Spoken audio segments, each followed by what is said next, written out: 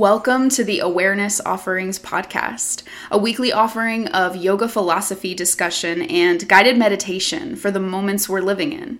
I'm your host, Laura Tara Davy Joplin. I'm a yoga and meditation teacher, spiritual social media strategist, and integrative counselor, working to integrate the principles of the spiritual path into every aspect of my work and my life. This podcast is an extension of that work as I navigate the world as a white woman devotee of yoga, living at many intersections of privilege, living in the West, and trying to live with awareness. Thank you for joining me in this work. You're listening to episode 51, How I Got Here. Welcome to another episode of the Awareness Offerings podcast, everyone. Thank you so much again for your collaboration and support and celebration with me as we reached 50 episodes and now onward.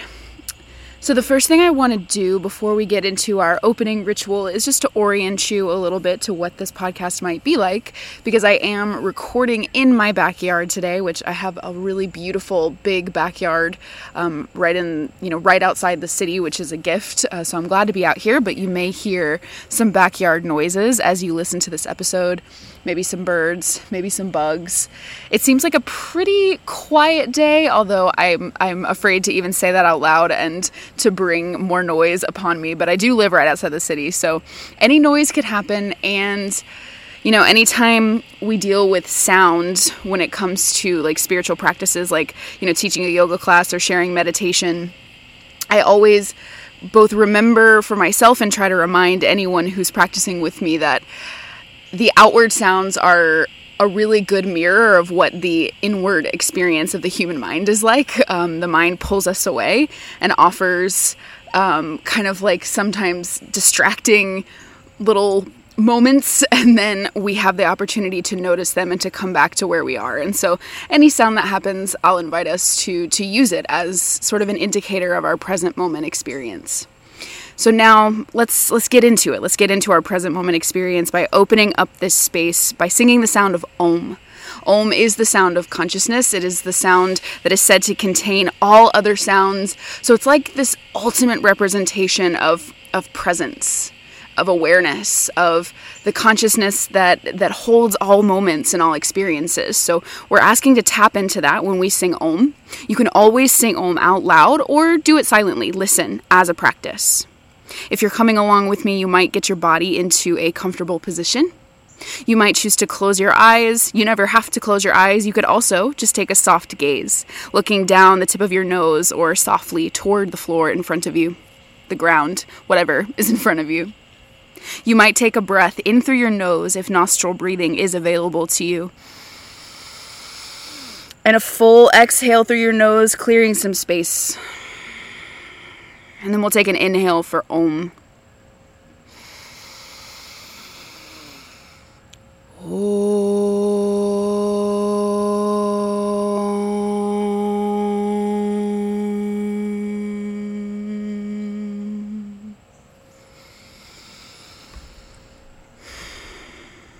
Thank you for joining me in that practice.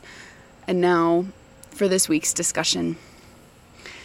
So the title of this episode is How I Got Here, and that's what I'm going to be talking about today. How I got here to this moment that I'm sitting in right now as a yoga teacher of 8 years, yoga practitioner of 9 years, a therapist in training, a podcast host who shares, yoga philosophy and guided meditation, how I actually got to this place. Because as I have been talking to some of my loved ones this week, I've realized I've not actually sat down on this kind of accessible format for storytelling, this podcast, and shared my story, sort of my origin story as the spiritual practitioner that I am. I was invited over the weekend by a dear friend of mine to sort of share some about how I found my way from the Christian church that I grew up in to the more interfaith spiritual practice that I now hold in my life. And the answer to that was yoga and my journey with yoga. So I ended up talking to this lovely person a little bit about sort of my early days teaching yoga and practicing yoga, and that sort of lit the fire. It sparked the fire a little bit around the fact that I've not actually shared that story with my voice in a public way. And I have a podcast now, so I can do that. So here I am today. I'm going to tell you the story. I'm going to tell you the story about how I got here, because it is really a story of my relationship to yoga, because yoga is the foundation and the reason for so much else in my life. So here goes. Story time. Settle in. Maybe grab a cup of tea. Maybe pop some popcorn. Maybe get a blankie. If you're driving, maybe not, but settle in however you can. So I went to my first yoga class at Girl Scout camp. I was probably 11 or 12 years old. I was a Girl Scout for many years, and I went to sleepaway camp a couple summers in my, tweenhood. It was a camp called Camp Misty Mountain. And I remember yoga being one of the sort of elective activities we could do as part of camp. That's basically all I remember, though, about it. I remember, someone trying to help me be upside down at some point. I remember there being carpet on the floor, but that's really all I remember. Technically, though, that was my first yoga class ever. So regardless of what I consciously remember, I do acknowledge that as, the seed. The seed was planted at an early age, for better or for worse. And then my first yoga class that I remember as an adult, but I kind of say that with air quotes around it because I was still so young, because it happened when I was 19. I was going into my second year of university, and I was really going through a rough time. I sort of had one of my favorite coping mechanisms, right? Because we all tend to develop these ways of softening the harshness of life through coping. It's not necessarily a bad thing. They can be supportive, unsupportive. They can be supportive for a time and then not supportive anymore, right? It's this complex dance. But I had one of my favorite coping mechanisms for kind of softening the experience of life. One that I had probably developed an unhealthy relationship with at that time. I was probably a little bit codependent with this coping mechanism. But in going into my second year of college, I had that taken away from me really abruptly. I was no longer able to access it. And ultimately, I think that was probably a good thing. It was probably an indication that I needed to restructure my relationship with that coping mechanism. If nothing else, an opportunity to look at it and do that. But at the time, it was really difficult. I am a person who experiences anxiety, and when I was younger, it was way more intense. It was constant. It manifested in just the way I moved through the world constantly. I would pace around, I would wring my hands, I would move really quickly. There was just this tightness and intensity to the way I existed in my body that I can look back on and see clearly, and even others outside of me at that time could see clearly was real anxiety. And so when I had this favorite coping mechanism of mine taken away from me, I went way into it. The anxiety went up to, 100, or however you want to say it. It got much more intense, and it became the center of my experience, where I was always just showing up anxious and emanating anxiety from my very being. In going into this, my second year of college, undergraduate school. And at this time, I was living in a dorm, and I had this amazing roommate. Her name is Tiaja Taze, Tiajatazhe. She is on social media. You should follow her. She is a creative. She's a yoga practitioner. She's a beautiful mama. She's an entrepreneur. She is an alchemist, so many things. She's incredible and always was. And I had the gift of living with her. I was assigned to her as my roommate at that time, and we became friends. And she could see in this moment how much I was struggling. I was really going through it. I was just a walking ball of tension and anxiety, and she could see it. And with compassion, she named that for me a few times. And she would just notice it and watch it, how anxious I was. And I could always feel that it was never judgment. It was always out of a desire to understand. And so she was witnessing me going through this period of really intense anxiety. And one Saturday morning, we woke up, and she said to me, "Why don't we go to yoga?" Why don't we start the day well? Why don't we go take a yoga class? Because at our university rec center, they did offer yoga. And I said, okay, why not? Let's do it. Let's go to yoga. And again, this was, at the time, I don't even know that I remembered that I had taken that one yoga class at Girl Scout camp. So I was going into this fresh. And I went into it, and it was hard. We went to an asana class, a physical yoga practice, doing the movement part of yoga practice together.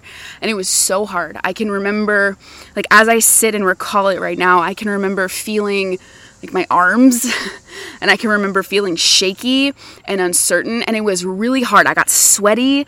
It was difficult in my body. And I don't know that that was a surprise to me. I know that for some folks it is surprising that yoga can be physically demanding, because we do often associate it with, peace and calm and ease, which it can be associated with sometimes, but it can also be incredibly physically demanding. We are stretching ourselves and strengthening ourselves, and the purpose of that is actually to prepare for meditation, to prepare for a connection to the sacred. But that's not an easy thing, and I really had that experience in my first yoga class. So it was really hard. I remember being really sweaty, and I remember feeling different when I walked out of the room than I did when I walked in. I wasn't necessarily blissful or elated or even sure what was going on, but I felt different. Something changed. And that was enough. That was enough for me to keep going back. So my beautiful roommate, Tiaja, and I began to go to yoga 1 or 2 times a week together. It became this ritual. And I remember getting more and more into it. I would go early and pick a good spot for class. And I became, friends with some of the instructors who were fellow university students, and they were a little older than us. But I would listen to their stories, and I would enjoy their jokes and really enjoy their playlists. That's another memory that's really striking to me, is being in a yoga class in this early time, this first year of my practice, and being in Shavasana, which is typically one of the final postures in a class where you practice stillness as yoga. You rest in order to absorb and integrate and really receive the effects of the practice. And I remember doing that in these early days and hearing this amazing song by Snatam Kaur, who is a devotee and a yogic musician. She has a really kind of a deep and rich and sometimes complex story. She was a devotee of Kundalini yoga, but that is now a complicated thing to be because of the Kundalini lineage, which I'll let you look that up if you're interested. But I remember this mantra, and I remember being so struck by it and feeling like, that's beautiful. And the music took me to a deep place. And that was also one of the moments where I started to connect music and yoga and the practice of sacred sound. So we kept going to yoga. My roommate and I got really into this idea of engaging with our practice, as you do when you find something new, like a new shiny toy, and you grab onto it. We would, talk to each other about our different poses and the kinds of things we wanted to work on and the things that were challenging.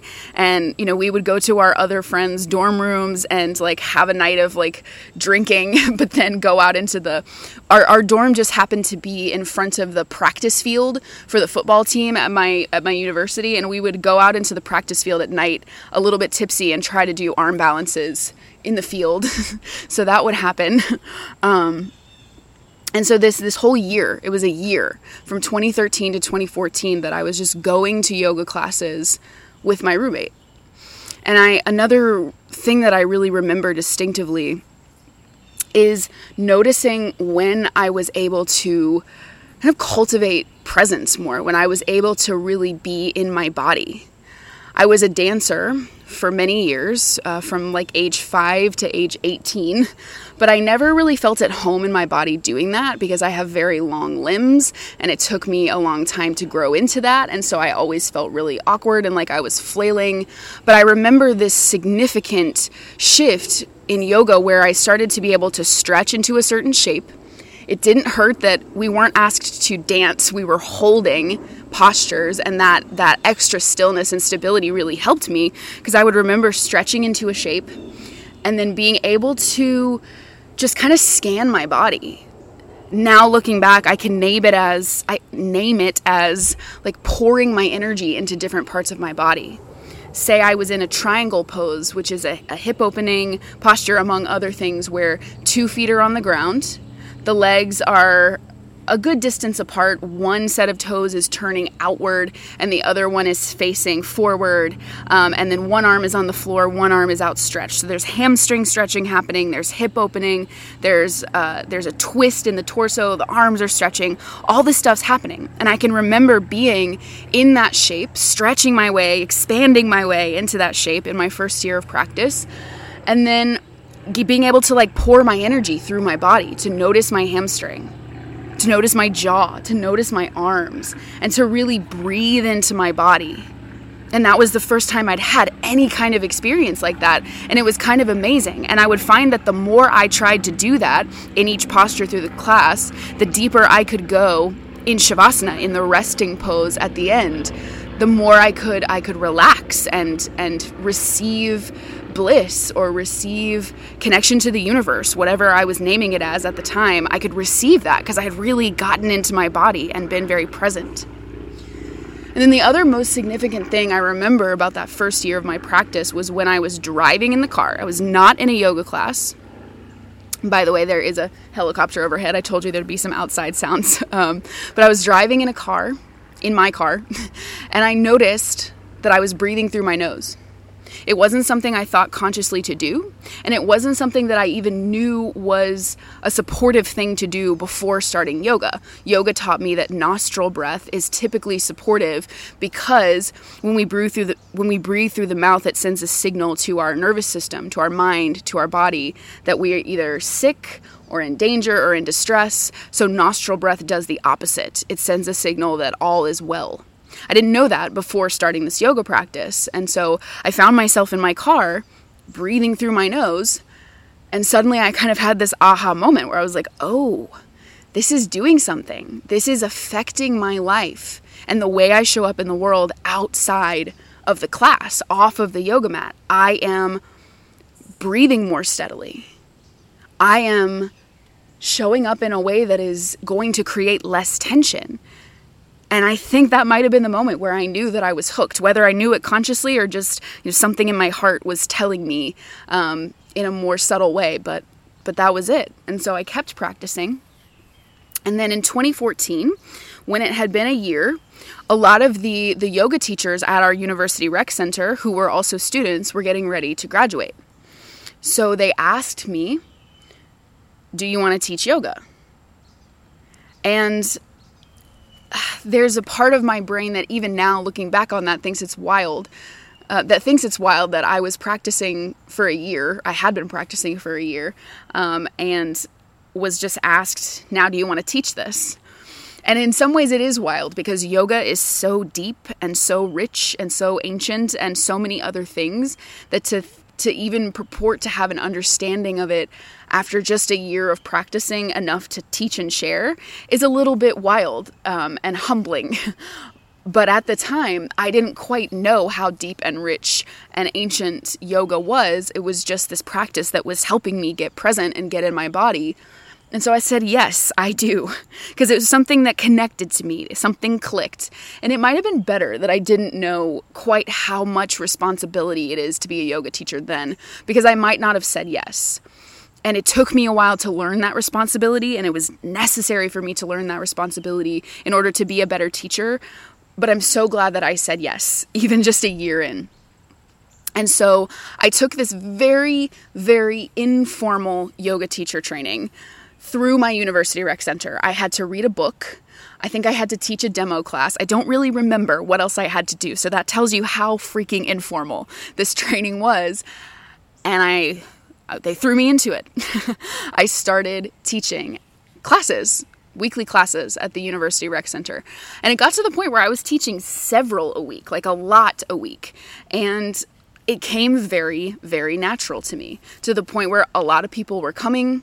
I had football players and baseball players and basketball players coming into class, although I think they were required by their coaches to do that. But it resonated with them in some way. And I felt very connected teaching. I felt very much in a flow.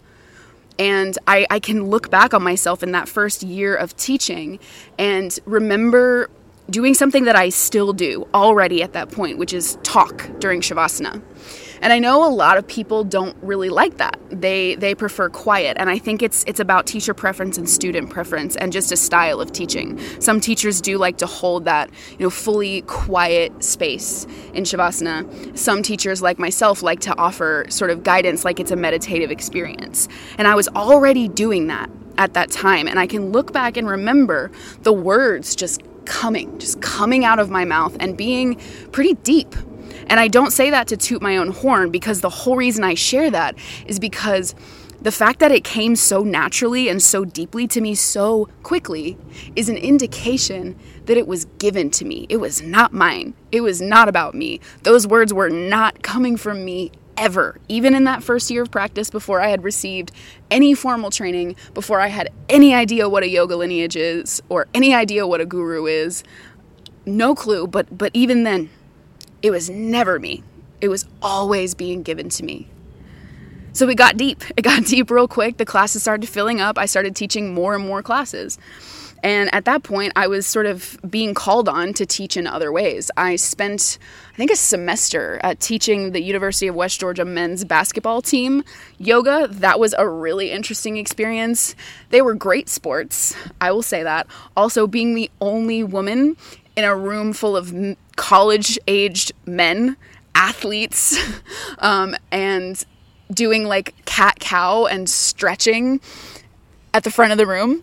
It was a really interesting experience. I will let you sort of use your imagination as to what that energy was sometimes like, but it was amazing, and I am so grateful, and I believe they were the conference champions that year, just saying. So I began to get these opportunities to teach more.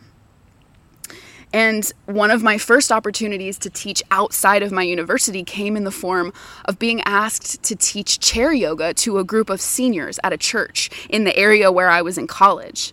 There was this church group who would meet once a week to do activities together. They were older folks, so they weren't going to be doing mat work, and so I was invited to teach them chair yoga. I had never done that before, but I learned how to do it just kind of in a self-taught way, which has its benefits. I would say, looking back, I would always recommend a more formal training, but nothing was formal at this time, as you could tell. So I learned how to teach chair yoga, and it was one of the most amazing experiences of my life. It opened me up to the idea of yoga not as this athletic endeavor, as something to accomplish, which can be really hard to wrap your mind around when you've spent time doing athletics, which, looking back, I think being a dancer counts as that. But it really opened me up to the fact that yoga was not this sport. It was an offering. And I was tasked with meeting whoever was in front of me with that offering, and chair yoga helped me to do that. And it's a skill and a practice I still revere to this day. I love teaching chair yoga. So it got bigger and bigger, and all of these things started to happen. And simultaneously, I started to care way more about yoga than I did about college. I was already in that, late teens, early 20s place where everything is changing and everything is hard and we don't know what the fuck we're doing, or at least in my experience, that was what was happening. I was also studying psychology. That was my major. That is what I graduated with, so I kept it, but psychology is an incredibly broad field, and at that time I had no idea what the tangible steps would be to make any kind of career out of it, so I was kind of freaked out, didn't know what to do, and I had discovered this incredible discipline that felt so connective, and so natural and so deep, and so that is what I gravitated way more toward than my classwork. And so the natural consequence of that is that I started to struggle in school. I wasn't doing super well in my classes, and that was both attributed to the fact that I cared way more about yoga than I did about books, and I cared way more about yoga than I did about books, and I was still a person with anxiety. I was getting more tools to manage it, but I was still very young, and I was still experiencing it along with all the other life events happening in my early 20s. And there would be times where I would be so socially anxious that the thought of showing up to a class just was too much, so I just didn't do it. So there was a point where my grades got too bad that I couldn't teach for the University Rec Center anymore, because you have to have a certain GPA to have that privilege. It was a privilege. So I could no longer teach for the University Rec Center. That was hard. It was really difficult, both to really have my own struggles mirrored back to me, to see that I was really struggling in school. There was shame around struggling in school and having other people know that I was struggling, because the head of the University Rec Center is the one who sent me an email to tell me I was no longer eligible. And of course it was difficult because I had found this passion, this thing that lit me up, this thing that was given to me, and I could no longer teach it in the way that I was used to teaching it. So that became a moment of transformation. I've always been the kind of person that when I can't find or do or have something one way, I'm going to try to find another way to make it work. And so I kind of sat down with myself and said, well, I know I want to do this. I know that I want to teach. I know that I'm passionate about it. So, and if this is something that I really want to do, I need to get a formal training, because even then I was aware of how informal my University Rec Center training had been. And I was aware that there were 200-hour, Yoga Alliance accredited programs, although, the systems that have kind of, the systems of accrediting yoga in the West is a whole other conversation. I'm not saying that's the only way or the right way. It's a very nuanced thing. But I knew at that time that there was, more formal training, more accreditation, and that's something I should do if I wanted to teach in a real way. And at that time, I thought I just wanted to teach, that was going to be my career, that was going to be my life. So I was in by this time I was living in a college apartment rather than a dorm room, and I remember being on my bed, laying down with my phone above my face, and I Googled Atlanta yoga teacher trainings. And the first one that came up was Kashi Atlanta. First one on the Google search. I didn't even scroll. I think I was just like, oh, okay, cool, sounds good. I clicked it. I applied. I don't even remember why. I don't even remember if there was anything significant about Kashi Atlanta that drew me to it, or if it was just like, this is the first one, I'm just going to see what happens. I don't remember why. And I feel, looking back, like that was some divine guidance, because I clicked, I applied, I said, okay, let's see what happens here. And not long after, I got a call from the director of programming at Kashi Atlanta, who invited me to come to the ashram in Atlanta to come take a yoga class, to see what it's like, and to talk to her, to have a little conversation, little interview, to talk about joining this 200-hour program. This was in 2016, by the way. No, it wasn't. This was 2015, because my teacher training was in 2016, but I started the process the year before. So I began my practice in 2013. I began teaching at university in 2014. I started looking into teacher training in 2015. So this was at the end of 2015, right after Christmas. I went to Kashi Atlanta because I was invited to come and see what was up. And I remember walking in the door of this urban ashram. So not a yoga studio, but an ashram, a community center, a service center, a space of temples and teachings and depth. I walked in, and at that time, Kashi Atlanta has been remodeled a little bit. COVID is part of that. But at that time, there were all these paintings and pictures on the walls. It was like colorful and mystical and wild. And I walked in, and I was just like, oh, I don't even know that I said that to myself consciously, but I distinctly remember something in my body, something in my heart sort of resonating, that whatever my vibration, whatever my energy is, matched up real well with whatever the energy in that building was, because you can feel it. There's been so much spiritual practice and deep spiritual teaching inside that building that it has a feeling, and I felt it when I walked in, and something in me said, okay, all right, something's going on here. And then I took the class. And the class happened to be with one of our teachers, our director of programming, who is now a Swami, a yoga monk. She's this fiery teacher. Her name, literally her spiritual name, the name she received as a symbol of a commitment to our lineage, means fire in some ways. And that is her. She does fire rituals. She does all of our fire ceremonies. And she's a fiery ass teacher. Like dynamic yoga. Very fiery is the only word that's coming up. It's like fast-paced and a lot of repetitive movement, and it'll kick your butt. And in the best way. A lot of people love that. And there is, I firmly believe, if you want it, there is a place for, dynamic yoga as a tool for connection, because we can use that fire to transform and to connect. And that's her style. But that was the first yoga class that I ever took at Kashi Atlanta. And I walked in the door and I said, whoa, this is awesome. But by the time the class was over, I was like, I don't know if I can do this. If this is what every single class here is like, I'm going to die. Which obviously is not the case. There are different teachers and different styles. So I stuck with it, even though I was terrified, but also, still feeling that connection that drew me to yoga in the first place. And then I was invited to take another class with another teacher. And this director of programming, she said, come meet our Swami.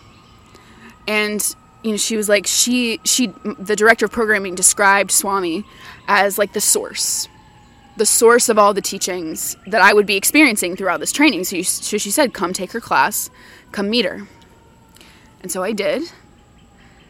And I met her. I met Swami Jayadevi for the first time. I might cry, actually. And I was just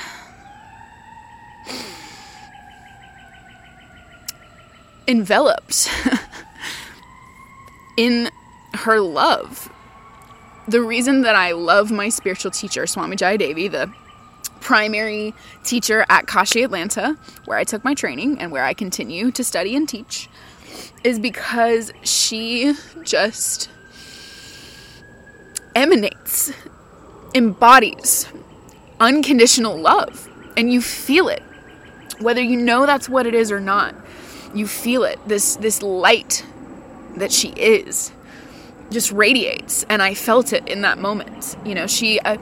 I somewhat remember some of the things she said to me. She knew I was teaching yoga to basketball players, and so she was talking to me about how some of the calf stretching we did would be good for them.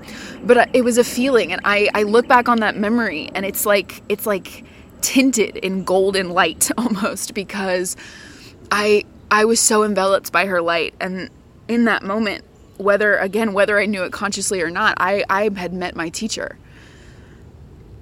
And that began my journey through yoga teacher training with Kashi Atlanta. I took the training in 2016, from February to August of 2016. And there were times when I felt like I was on fire. Truly, like I could feel heat in the center of my chest, in the energy center associated with the spiritual heart. And I wrote to my teacher. I wrote to Swami Jayadevi to tell her that at one point.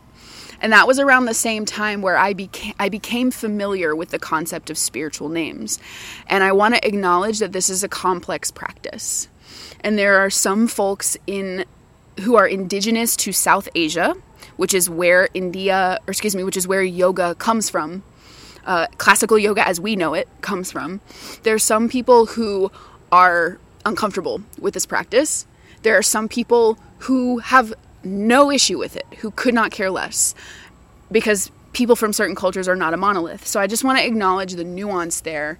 Because spiritual naming, in my understanding, or at least the way that it's been framed in my lineage, represents an initiation. Like that fire that I could feel in the center of my chest. Fire transforms one thing to another. And fire in Vedic tradition, Vedic scripture, is this ancient Indian set of texts that a lot of yoga philosophy is based on. In Vedic tradition, fire is often used in initiation and ceremony. And so spiritual name is an initiation, a transformation to represent a commitment. For me, it was my commitment to my yoga lineage.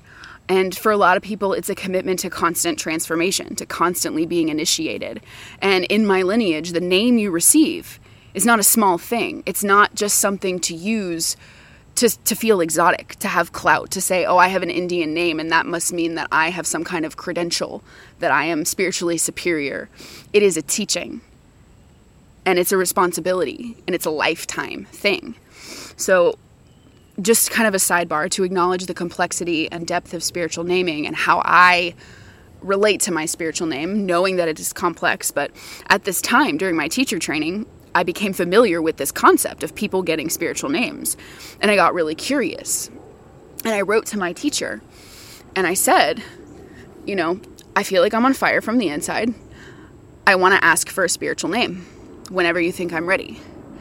And this is another one of those places I can see looking back where, had I known what that really meant and what the responsibility was, I don't even know if I would have asked. I can see how spiritually young I was, in saying yes to teaching yoga after a year of practicing it, and then in trying to get a spiritual name after being in my spiritual community for like a few months. I was like, yeah, give me a spiritual name. Let's do it.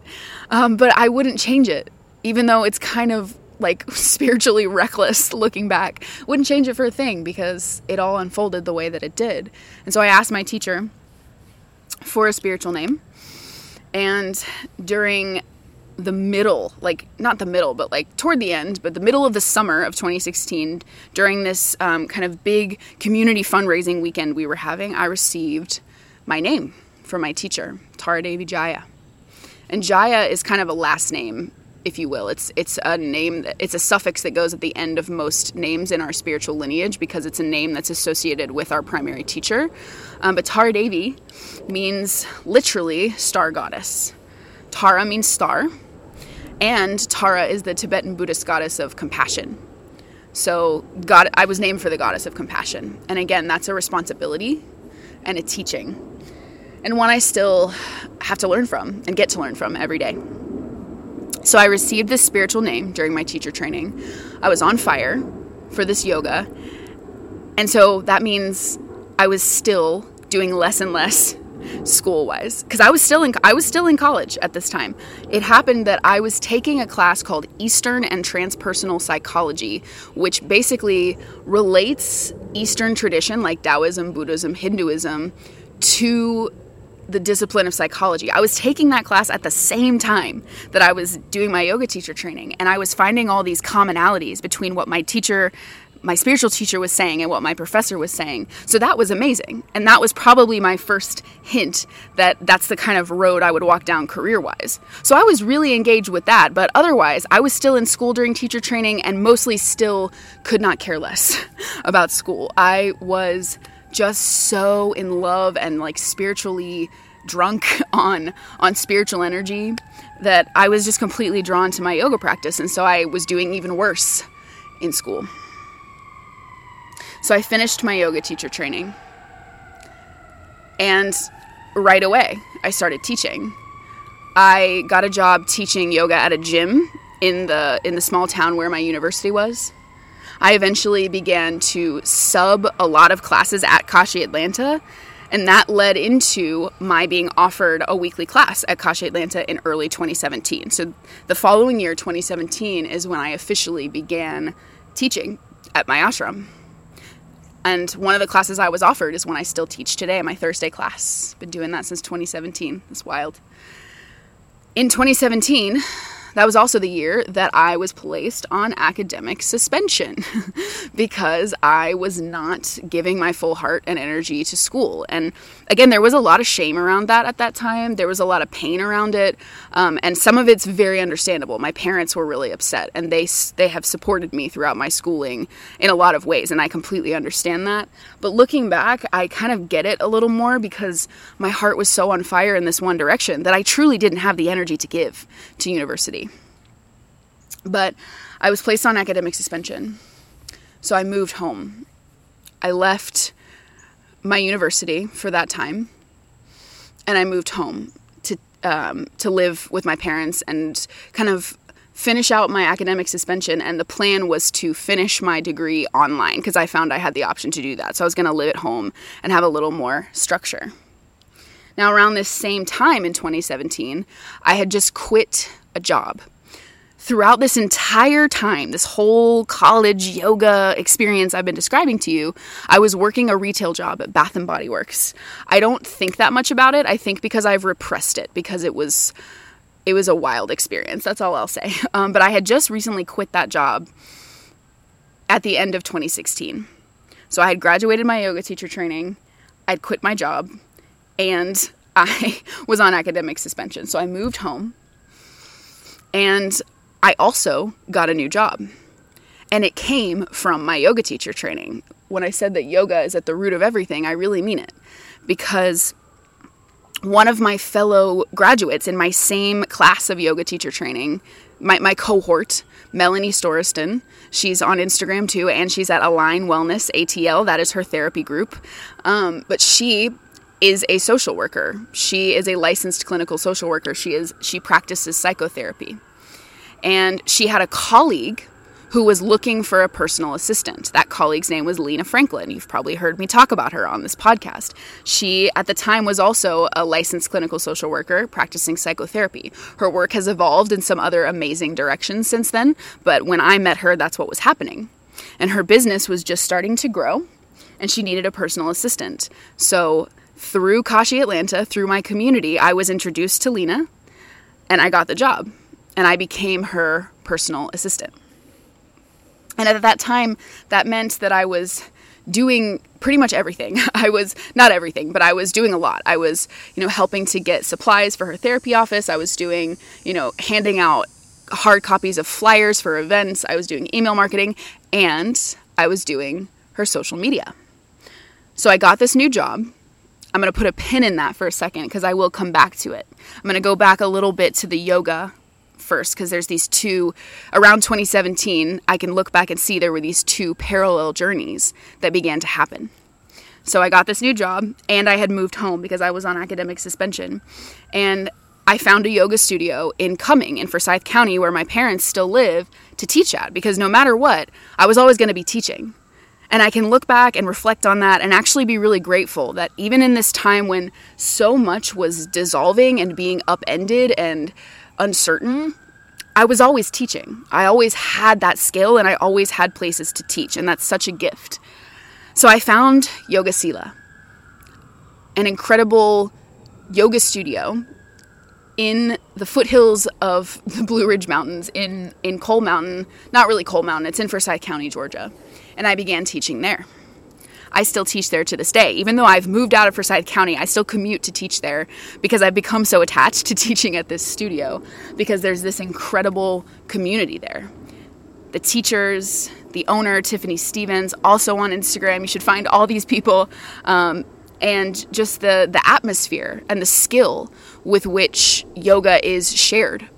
I learned so much about technical yoga skills, body mechanics, alignment, the use of props, pose, different ways of approaching poses from the way that the core teachers of that studio teach and share.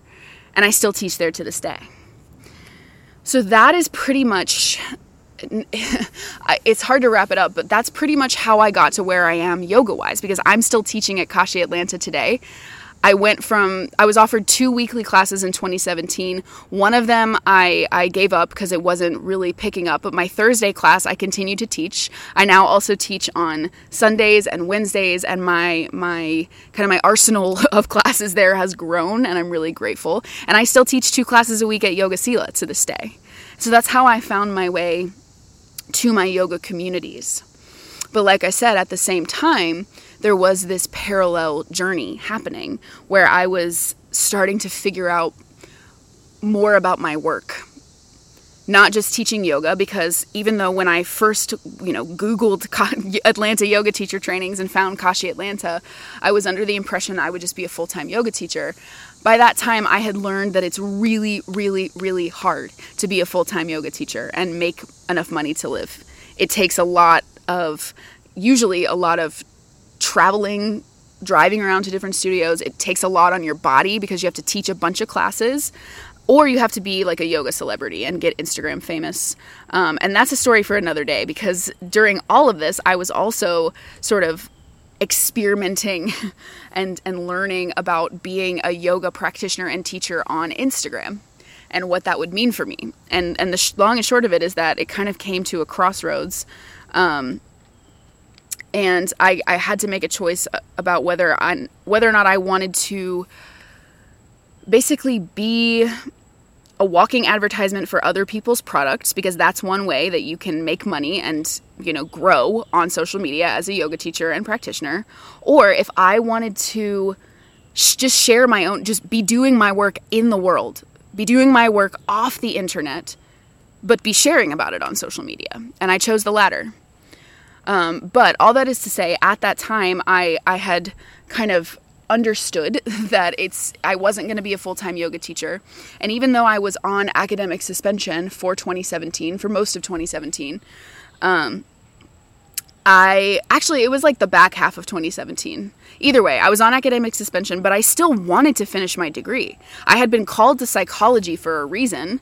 I've loved that discipline ever since I took an AP psychology class in my senior year of high school.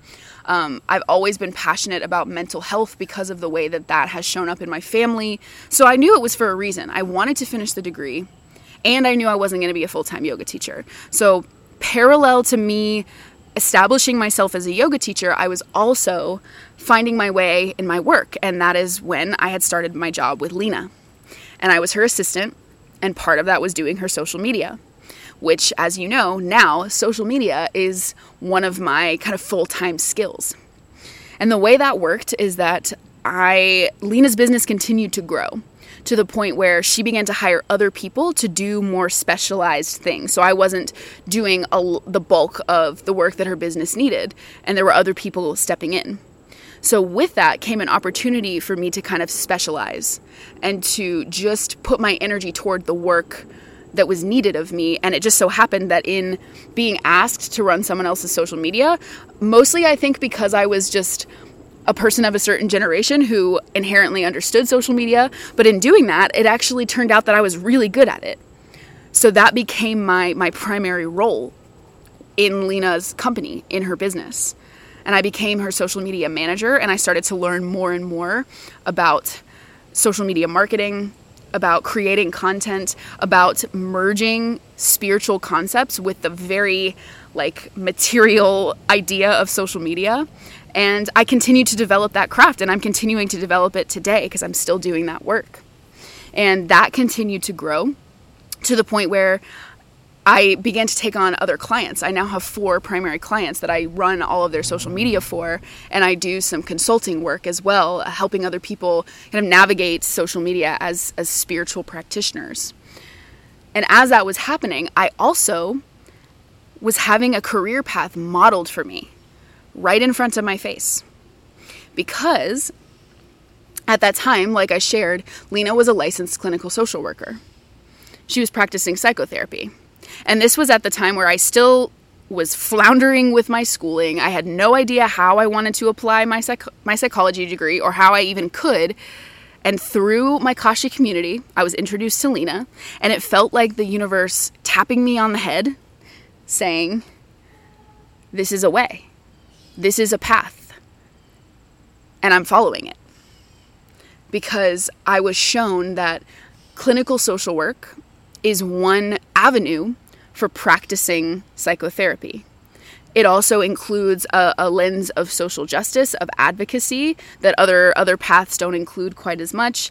And it feels, at least to me, like a very practical way to get into the field without having to spend forever in school. So it all appealed to me very much. So I was establishing myself as a yoga teacher.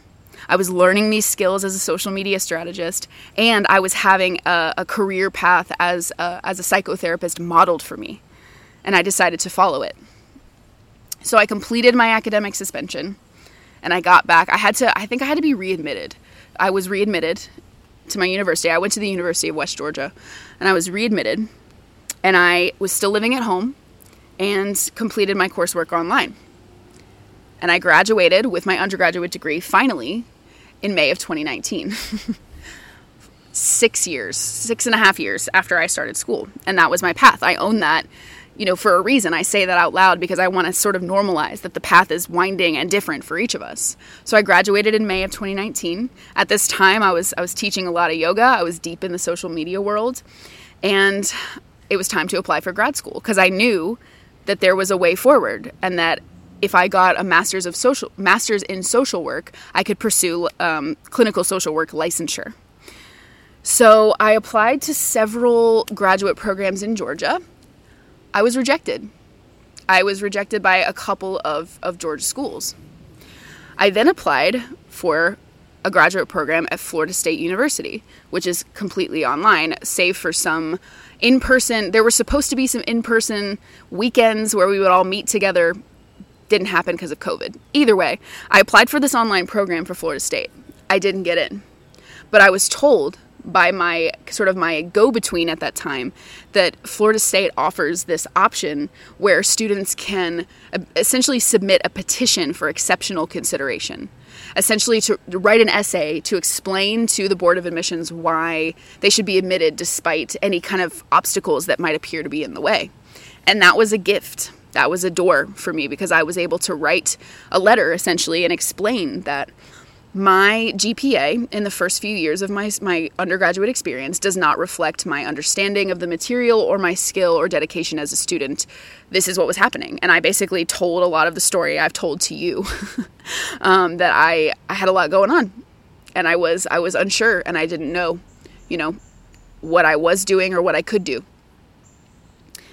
But I asked them to look at my grades for the last,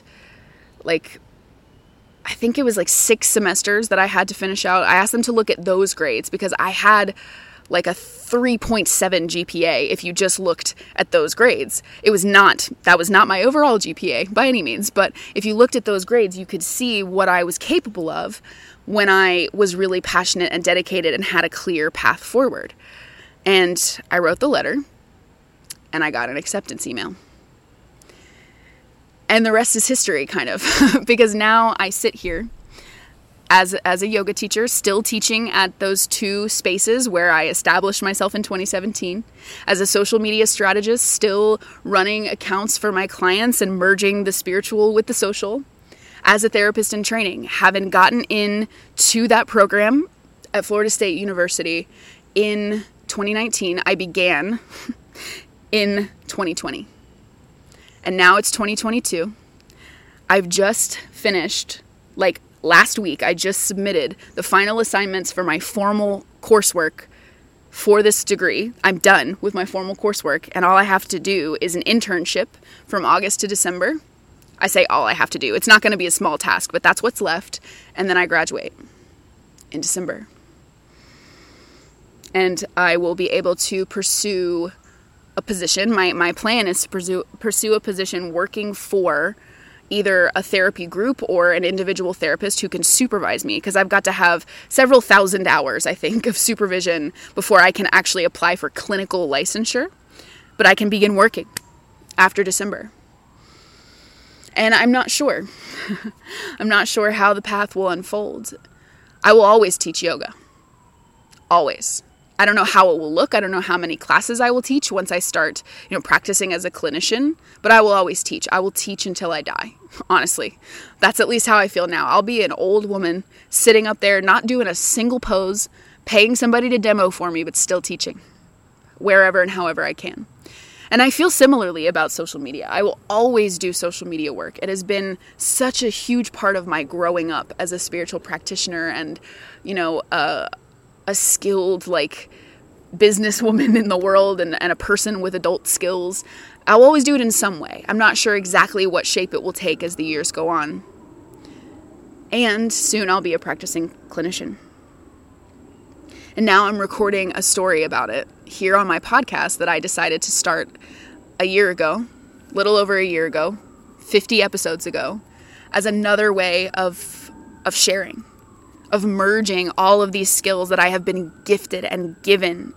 And I'm so grateful and humbled by those skills because they've come together in this way where I get to sit and talk to you every week and share practices with you. And this week I wanted to share the story of how we actually got here together, how we got to this point where I, as a yoga teacher and spiritual social media strategist and therapist in training, am sitting here talking to you and sharing this podcast with you. So that's my story. This is one of my longer podcast episodes, just 50 whole minutes of sharing. And I know the format of this podcast is slightly different because typically we do, about 20 minutes, half hour of discussion, and then a good, 15-ish minutes of practice. And this has been almost an hour of storytelling. And we won't do 15 minutes of practice, but I would be remiss if I didn't offer some practice to close this episode, because this episode It's essentially about how yoga is at the root of everything I do, and it has brought me everything that I have. And yoga is not just those physical asana classes like the first one that I went to. It is the meditation like we do together each week. It is serving like I try to do through some of the work that I do in helping people. It is sacred music. One of the things that yoga brought me back to was music. I was, alongside being a dancer, I was a singer. For many years, I was in, public school choral programs for my entire public school career. I was taking voice lessons up until after my final year of high school. And then I sort of went away from it for a bit. I think I got a little burnt out. But finding my yoga community also reintroduced me to music, because one of the things my yoga community loves is sacred music. We sing mantra, we sing sacred sound often.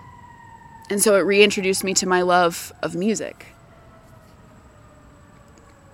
So truly, yoga is this multifaceted practice that I have so much deep reverence for, and it's the reason for everything in my life and on my path. So all that is to say, I would be remiss if I didn't offer some kind of practice to close this out. It'll be shorter, but it'll be real. So from wherever you are, you can get your body into a comfortable position. You can find a long spine. Nothing too formal or fancy here today. And maybe you close your eyes.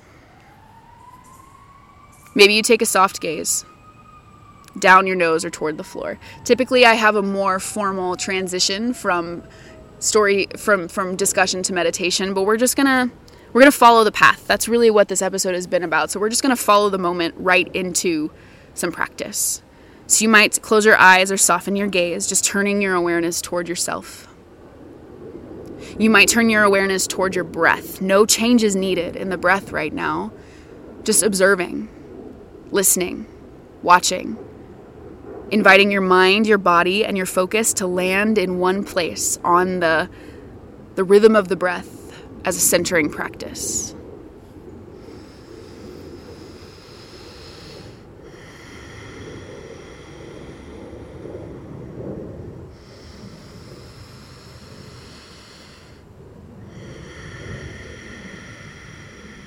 We're going to take just a few Sushumna breaths. Sushumna refers to the spinal column, which is the central line of energy in the body, the home of the nervous system, kind of the central pathway of our practice in a lot of ways. So using your creative imagination, you might bring your focus to your tailbone, to wherever your lower body is meeting the surface that you're sitting or standing on. And then inhale up from your tailbone to the crown of your head, breathing up the line of your spinal column. Exhale down from the crown of your head to your tailbone, breathing down your spine. And we're just going to breathe up and down the spine a few times. Inhaling up, exhaling down. Following the path of energy, of awareness. A representation of following the path as it unfolds in front of you. It has for me, for better or worse. It's been difficult, it's been amazing, and it has led me to a really gorgeous life in a lot of ways. And I know that none of it is because of me, and it's all been given to me. And so we breathe up and down the spine a couple times just to model the willingness to walk the path.